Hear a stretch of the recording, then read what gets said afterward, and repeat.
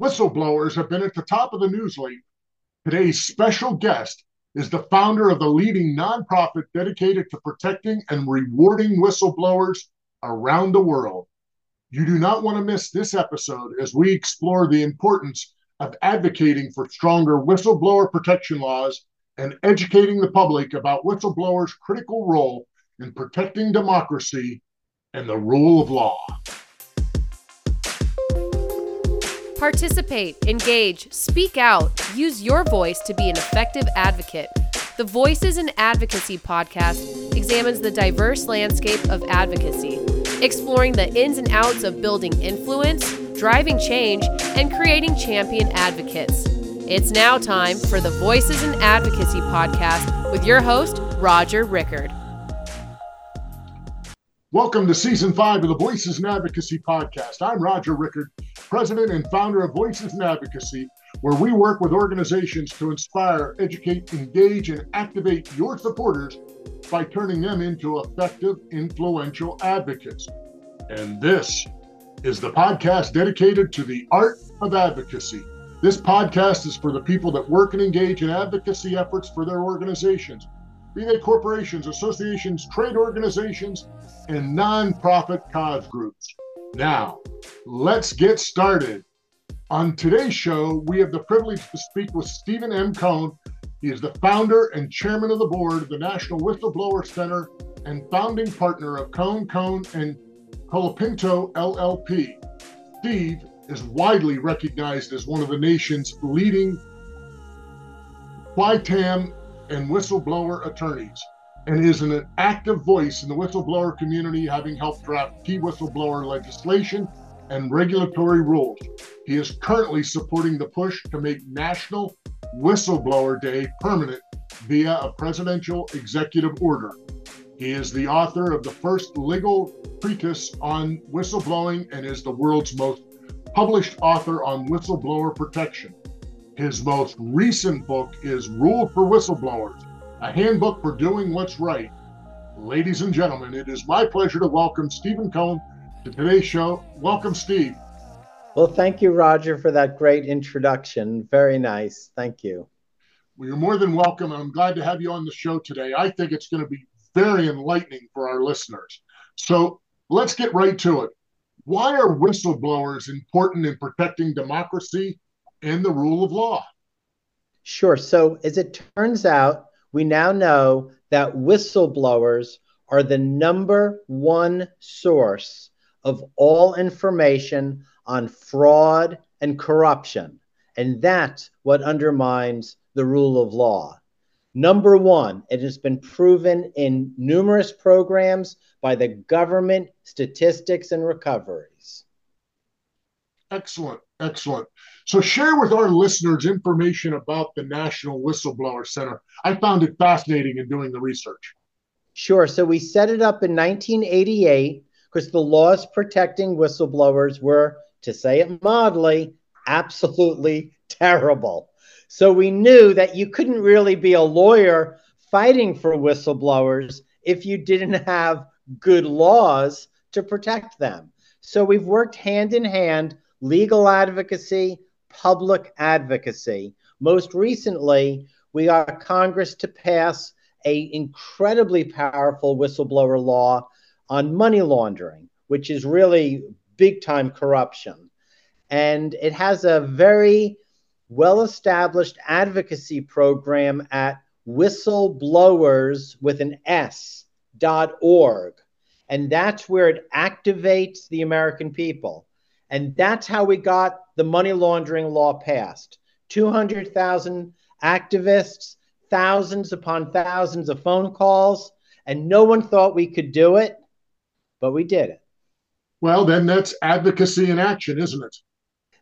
That's what we believe in. That's the only way whistleblower rights will be pushed and protected. There are no lobbyists out there fighting for whistleblowers. They're all sabotaging, accountability. Because for money, who's there for the whistleblower? Only the activated citizenry. Yeah, the grassroots, if you will, coming up. That's it. because billionaires and millionaires, they may give to political parties to get some form of advantage, but at the end of the day, they don't like whistleblowers.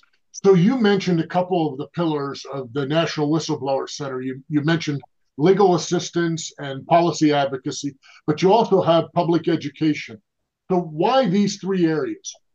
Well, public education is critical because there now are very powerful and effective whistleblower laws, better than anyone could imagine. But unless you know they exist, you know how to use them, you're going to mess it up. Most people have no idea how to legally blow the whistle in a way that you can be protected from retaliation and qualify for often multi-million-dollar rewards. The media stereotypes drive a picture of whistleblowers getting shot, going into exile, going to jail, being heavily retaliated against, and that does happen. But there's an entirely other side of what I call the supersonic whistleblower laws: anonymous and confidential, rewards, protections, and truly an effective way to deliver evidence of corruption to the proper authorities and get successful prosecutions. So you're pushing for the National Whistleblower Day that I think is July 30th coming up? Correct. So in my last book, The Whistleblower's Handbook, I wrote it in 2011. I did the research and I discovered that in 1778, July 30th, after about 18 months of controversy, the founders of the United States stood up for the first whistleblowers. Now, this was an amazing situation because 10 sailors and Marines blew the whistle on the commander of the U.S. Navy. One of them jumped ship from Providence and went to Philadelphia and delivered the 10 petitions. And what did the founders do? Did they support dissent? Did they support whistleblowing, even when it was against their own appointee, even when it was embarrassing, even in time of war? And the answer was absolutely yes. And they passed America's, and I believe the world's, first whistleblower law on July 30th, 1778. And since we rediscovered it through historical research, the United States Senate, for the past 11 years, has unanimously endorsed Whistleblower Day and has called upon the executive to make it official, to honor those whistleblowers who have saved lives, saved money, protected democracy. Yeah, and drove into the corruption that was existing in that area, correct? Exactly. It's amazing because when you go back to 1777, when they first blew the whistle in 1778, you see the same dynamics you see today. Corruption in the government by greedy people, yet this spirit of human rights. And that's the division we see today. You see people that really believe in doing what's right, that government should serve the people. They believe in public service. And they believe that by blowing the whistle, and this is the word they used in 1778, from a letter from a jailhouse, we did nothing but our duty. We love our country. And the founders heard them and took action. So it's really been a part of our legal history since the beginning. Oh, absolutely. And what's also amazing, because when you see who was supporting it, the commander they blew the whistle on 5 years before had commanded one of the most notorious and outrageous slave ships. I mean, that's where he was coming from, greed. And the people who were then supporting the whistleblowers, one of them was a founder of the Abolition Society in Rhode Island.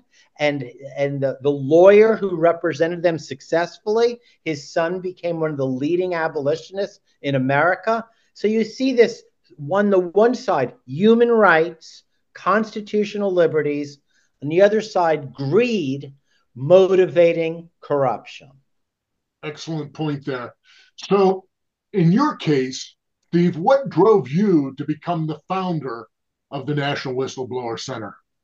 So I've always wanted to do public interest law ever since I went to law school, and even before I was an activist. We understood the power of citizen engagement, and what did it was my clients couldn't get a fair shake.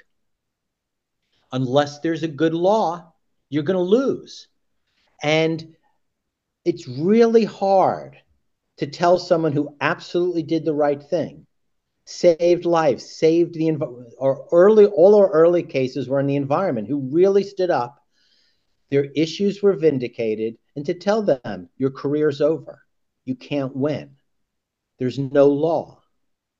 What type of legal practice is that? Yeah. We had to engage. None of the laws I use today existed when I started practicing law. Most of my clients were in just my first victory was in a case where the Department of Energy and DuPont said there was no law. We literally fought it in the press. And through embarrassment, we got my client, who was a whistleblower at an atomic weapons plant, reinstated, purely from public embarrassment. Again, advocacy and using one of the tools of grassroots advocacy is going through the media. Yeah. And so you just have to just take a step back. A whistleblower is often just one person, maybe two, within a very large institution, a corporation, a government agency. So you can see it's totally stacked against you right from the start. And how does a working person afford lawyers in cases that may go on for years, especially when the corporations are so set on making an example, creating a chilling effect? So without activating the public for support, our clients wouldn't stand a chance. Your latest book is entitled Rules for Whistleblowers, a handbook for doing what is right. And in it, there are 37 rules. So why did you lay the book out that in such a way? Okay, sure. So the book is really in three parts. The first explains these new laws. And I want to tell you, this is what, just hold on to your seats. The U.S. Securities Exchange Commission has paid whistleblowers under the new laws close to $2 billion in rewards. It doesn't get very much press. It's not part of the stereotype. The Justice Department has paid close to $8 billion to whistleblowers. So most people have no idea that if they turn in evidence that results in the successful prosecution of some of the largest, most powerful banks and companies, you're talking KBR, you're talking Citibank, you're talking Deutsche Bank, you're talking the largest, most powerful financial institutions. Yet there's a way to turn in the evidence anonymously, confidentially, and safely, and actually have the government conduct highly effective investigations worldwide, hold people accountable, recover billions, return billions to harmed people. But you have to follow these very specific requirements set forth in what I call these supersonic laws, all passed most recently. Why were they passed? Because Congress came to the realization that whistleblowers were the single most important source of information to combat fraud. And once they figured that out, once we were able to demonstrate the power of whistleblowers, they then started changing and adopting new laws to exploit that resource. Yet almost no one knows these laws exist. Very few people know how to use them. So the first part is all about that.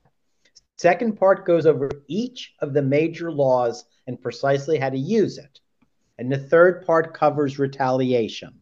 Because, yes, even if you're anonymous and confidential, they may figure out who you are, and you're going to have to defend your job.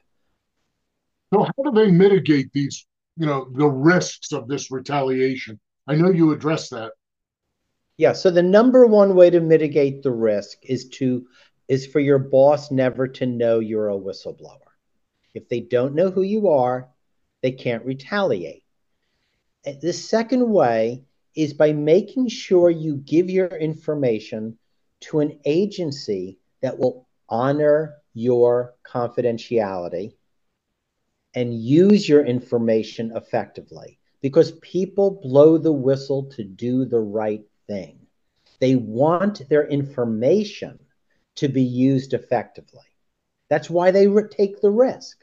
So for me, as a lawyer, to be able to guide a whistleblower through this process, I mean, that's a beautiful thing. That's why I had to write the book, because there's a lot of cases out there. There's a lot of whistleblowers. There are lawyers who need to know how to do this.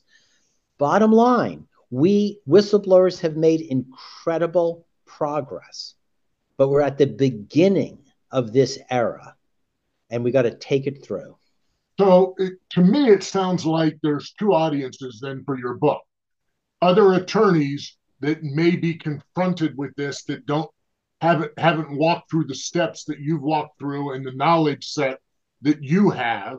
So you're providing them with the roadmap to help protect the whistleblower. And then the second audience would be potential whistleblowers that are sitting there saying, I can't take it anymore. I know this is a big problem that we need to have addressed and fixed, correct?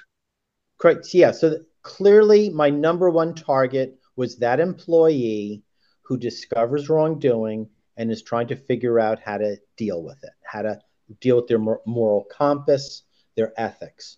But it's also to anyone who works, because you may find yourself, anyone may find themselves in a compromised situation. And if you look at the statistics, over half of American employees report that they have seen wrongdoing or fraud. Most of them will never report it. They don't know how.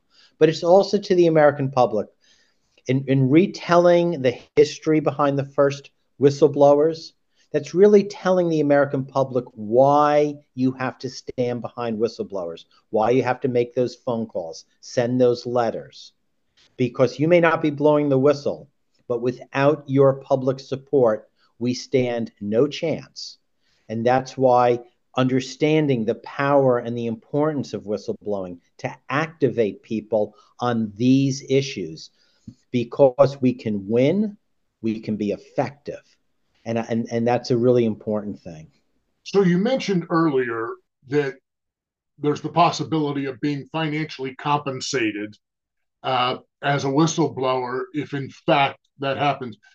I'm not sure I understand fully how that works. My assumption is that if an agency is able to fine the company, then there is a payout that goes from that fine goes back to the whistleblower for bringing it to their attention. Is that generically how it works? Yeah. So exactly. So here's how it works. The reward shifts compensation from harm to impact. Under the old whistleblower laws, you could get $1 million, but you'd have to suffer. The more you suffered, the bigger your damage if you win your case. Under the new whistleblower laws, they say, we don't ever want you to suffer, but we need to incentivize you giving us the information in a safe way.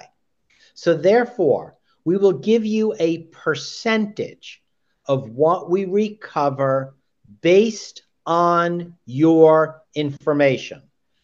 And it's generally speaking 10 to 30%, depending on the quality, what you do, the risks you take. Now, so here's the critical part. And this is where it's like this circle of accountability that is ingenious. So the law incentivizes the whistleblower to step forward. but only if the whistleblower's information triggers the actual prosecution do you get a dime. But if your information results in that successful prosecution, you get to 10 to 30%. But who pays that? Not the taxpayer. Never a penny from the taxpayer. The criminal, the crook, pays the whistleblower. So the taxpayer or the victims of crime always get between 70 to 90% of any recovery. But the whistleblower gets between 10 to 30, all paid by the crook, never the taxpayer. So it's a perfect circle of accountability. And each time there's a successful prosecution, guess what? There's a deterrent effect. And we turn the tables. And once it's all anonymous and confidential, and the crooks don't know who's turning them in, now you begin to develop the momentum to actually prevent and deter wrongdoing. Yeah. Yeah, makes perfect sense there. You've been involved in some high-profile cases. One that I looked up was profiled on 60 Minutes about a wealth manager at UBS. Share just a little bit about that story. Sure. So this is a perfect example. This was although he was a U.S. citizen, he was a Swiss banker. He worked in Switzerland. He lived abroad. And as everybody knew, U.S. tax evaders and crooks could open up secret accounts in Switzerland, get a Swiss bank account to hide their money. And the United States for years was unable to prosecute these cases. Switzerland, by law, kept it all secret. The bankers made money. The people who had the accounts, they weren't turning themselves in. That's why they set up secret accounts. So they set up a whistleblower law, just like I described. Within months, the first Swiss banker comes to the United States and turns in accounts out of UBS for which 20,000 millionaires and billionaires were ripping off the United States and every taxpayer by hiding their wealth and not paying their fair share. He turned it in, and that triggered the most successful tax or white-collar crime prosecutions ever. At the end of the day, believe it or not, 50,000 Americans took advantage of an amnesty program, afraid that the whistleblowers were turning them in. They turned themselves in. I've estimated a total of 24 billion collected from about 160 banks that shut down all their US accounts, from the 50,000 Americans who came in through the voluntary program, and just billions collected. So he got an award. He was the first person ever to get a reward of over $100 million. That he received from the United States $104 million reward. Why? It's based on that percentage. So he qualified. Now, even though he was a banker involved in wrongdoing, even though he engaged in criminal activity and actually had to plead guilty to it, which is very rare, very unique, he created the largest successful tax prosecutions in history. And what was collected, I think, in those fines was somewhere north of 700 million. Is that correct? Yeah. So the immediate penalty was 780 million. Then through people who had accounts and were afraid of being turned in, 5 billion. Wow. And then there were meetings. There was a journalist at the meeting of the Bankers Association. They declared U.S. accounts in Switzerland over. The bankers could make a lot more money turning in their U.S. clients than ever working for the banks. Every known U.S. account in Switzerland was shut down. Every one. Wow.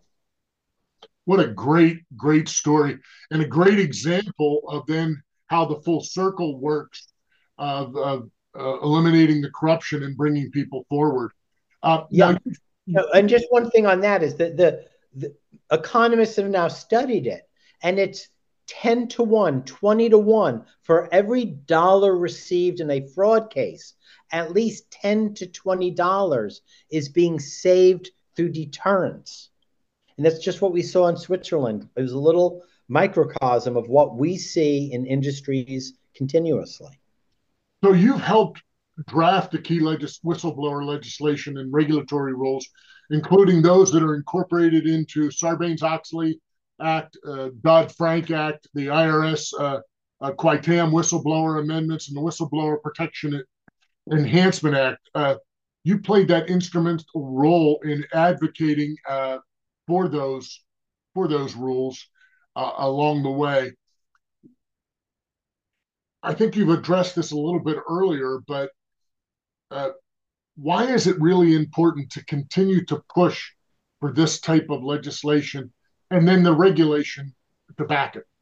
Sure. So what you're looking at in Washington, D.C. is trench warfare. It's trench warfare. A bill gets proposed, and the Chamber of Commerce and the corporations, the Association of Manufacturers, the Bankers Organization, they come in to sabotage. So the money laundering law is the best example. Congress proposes a good law on money laundering, and that's the heart of corruption. The bankers groups come in and they say, oh, this is wonderful.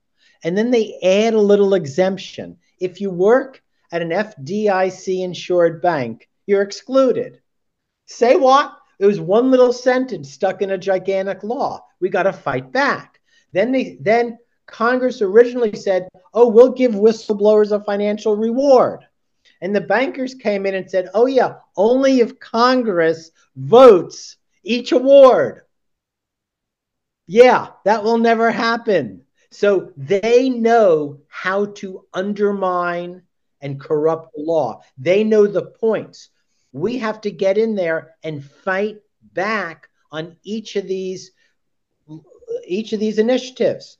Yeah. And the moment we stop, then they come in and try to undermine what exists already. So when banks pay billions of dollars in penalties, they don't sit back. When whistleblowers get these large financial rewards, they don't say, oh, isn't that nice that the whistleblower got paid $50 million?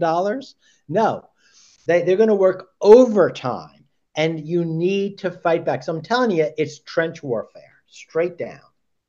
So you're doing an awful lot of personal storytelling here. And so why is that so important in the advocacy message? Because at the end of the day, it's all people. Whistleblowers are people. They're common workers. There's nothing special. But when they see wrongdoing, they decide to take some action. Some never will, because when they study the laws and the risks, they get scared. But some will step forward. To call them heroes is kind of like a stereotype. They're not different from anyone. They're just decided to do the right thing, just like those 10 sailors and Marines. They do the right thing, they take the risk, and they hope for the best. And my job is to get a great result. Doesn't always happen. What is the first word that comes to mind when you think of the word advocacy? Success. That in every social movement, every major social change, every ounce of progress has been advocacy. To the American Revolution, when they were advocating against kings, to the Constitution and the Bill of Rights, when they're advocating for basic due process, to the anti-slavery movement, they're advocating to abolish slavery and equal rights, straight down the line. Not one major human rights law has ever been passed without years of advocacy behind it, period. That's an excellent answer, Steve. Thank you for that. On a personal note, what are the biggest rewards in your job? I tell you, the biggest rewards are when a whistleblower comes in, really rattled, shaken, sometimes distressed and depressed, and to turn that around and to see them walk out back on their feet as the brilliant and effective people they were before they started getting hammered. To sit back and to see these whistleblowers re-enter the workforce or never even get fired and remain effective, loyal, honest people. And that's the biggest thing that has struck me. The most loyal people are the whistleblowers, the people who've stood behind us with tremendous loyalty are the very ones that their bosses accused of disloyalty. They're the ones you want in the foxhole with you. They're the ones you want on your side because they have integrity, they have courage, and they know the difference between right and wrong. And I want to tell you, that is big. Throughout my whole life, I don't really care what political party or persuasion you are. Do you know the difference between right and wrong, truth and lies? Simple ethics. Ethics. Absolutely. And the whistleblower always brings ethics to the table. Always. What is the best professional tip you ever received for your career? That, I will tell you the best one. And this is when I worked as a law student with a judge. You know what he told me? It was so good. He said, Steve, read the law and do exactly what it says. Don't screw it up. The law lays out what you have to do to win the case. Read it. Follow it. You know how many people don't read? Absolutely. My life is you read it, you make sure, like when the client comes in, they follow it, and that's what the books are all about. But reading the law obviously isn't that simple because then you have to read the cases, the regulations. What he's telling you is there's a body of knowledge out there that can lead you to victory. Right. Provide you the roadmap. Yes. Steve, any final thoughts you'd like to add? Well, I just want to thank you for this show and also integrating the concept of advocacy with whistleblowing. And that's my final thought. A lot of people like the law, they like the cases, but they don't fully understand that it's been the public support that whistleblowers have obtained that is at the backbone of all of our progress. So I really want to thank you for tying those in. Glad to do it. How can people learn more about the National Whistleblower Center and your legal services? Sure. So if you go online to whistleblowers with an S.org, that's the advocacy side. If you want to learn the law, and we have a free online law library, it's very simple. kkc.com. www.kkc.com. That's the law office. Whistleblowers with an S is the advocacy group. And where can people find your book? The book is available in various locations, but if you buy it through the National Whistleblower Center, all proceeds, 100%, are donated back. Books have been donated to the NWC. When they're sold, every penny is converted back to advocacy, every cent. Excellent. Well, that's a great wrap up of today's quite engaging conversation with Stephen M. Cohn, founder and chairman of the board of the National Whistleblower Center and the founding partner of Cohn and Polipinto LLP. Steve, thanks for being on the show and all the best. Thank you. Thank you. Let's face it, today's advocacy arena is just plain noisy. Organizations are stretched. You need every advantage to make sure your issue gets the attention it deserves and your voice heard.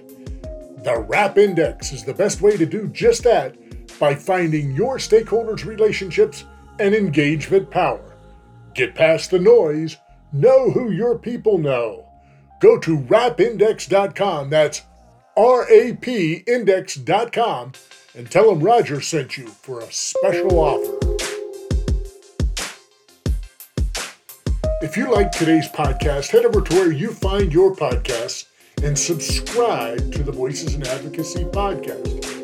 A big thank you to today's guest. I appreciate your time and the unwavering passion for advocacy you have. Well, that's it for this episode of Voices in Advocacy. Remember, you have the power to be an effective, influential advocate. Now go out and make it a better world.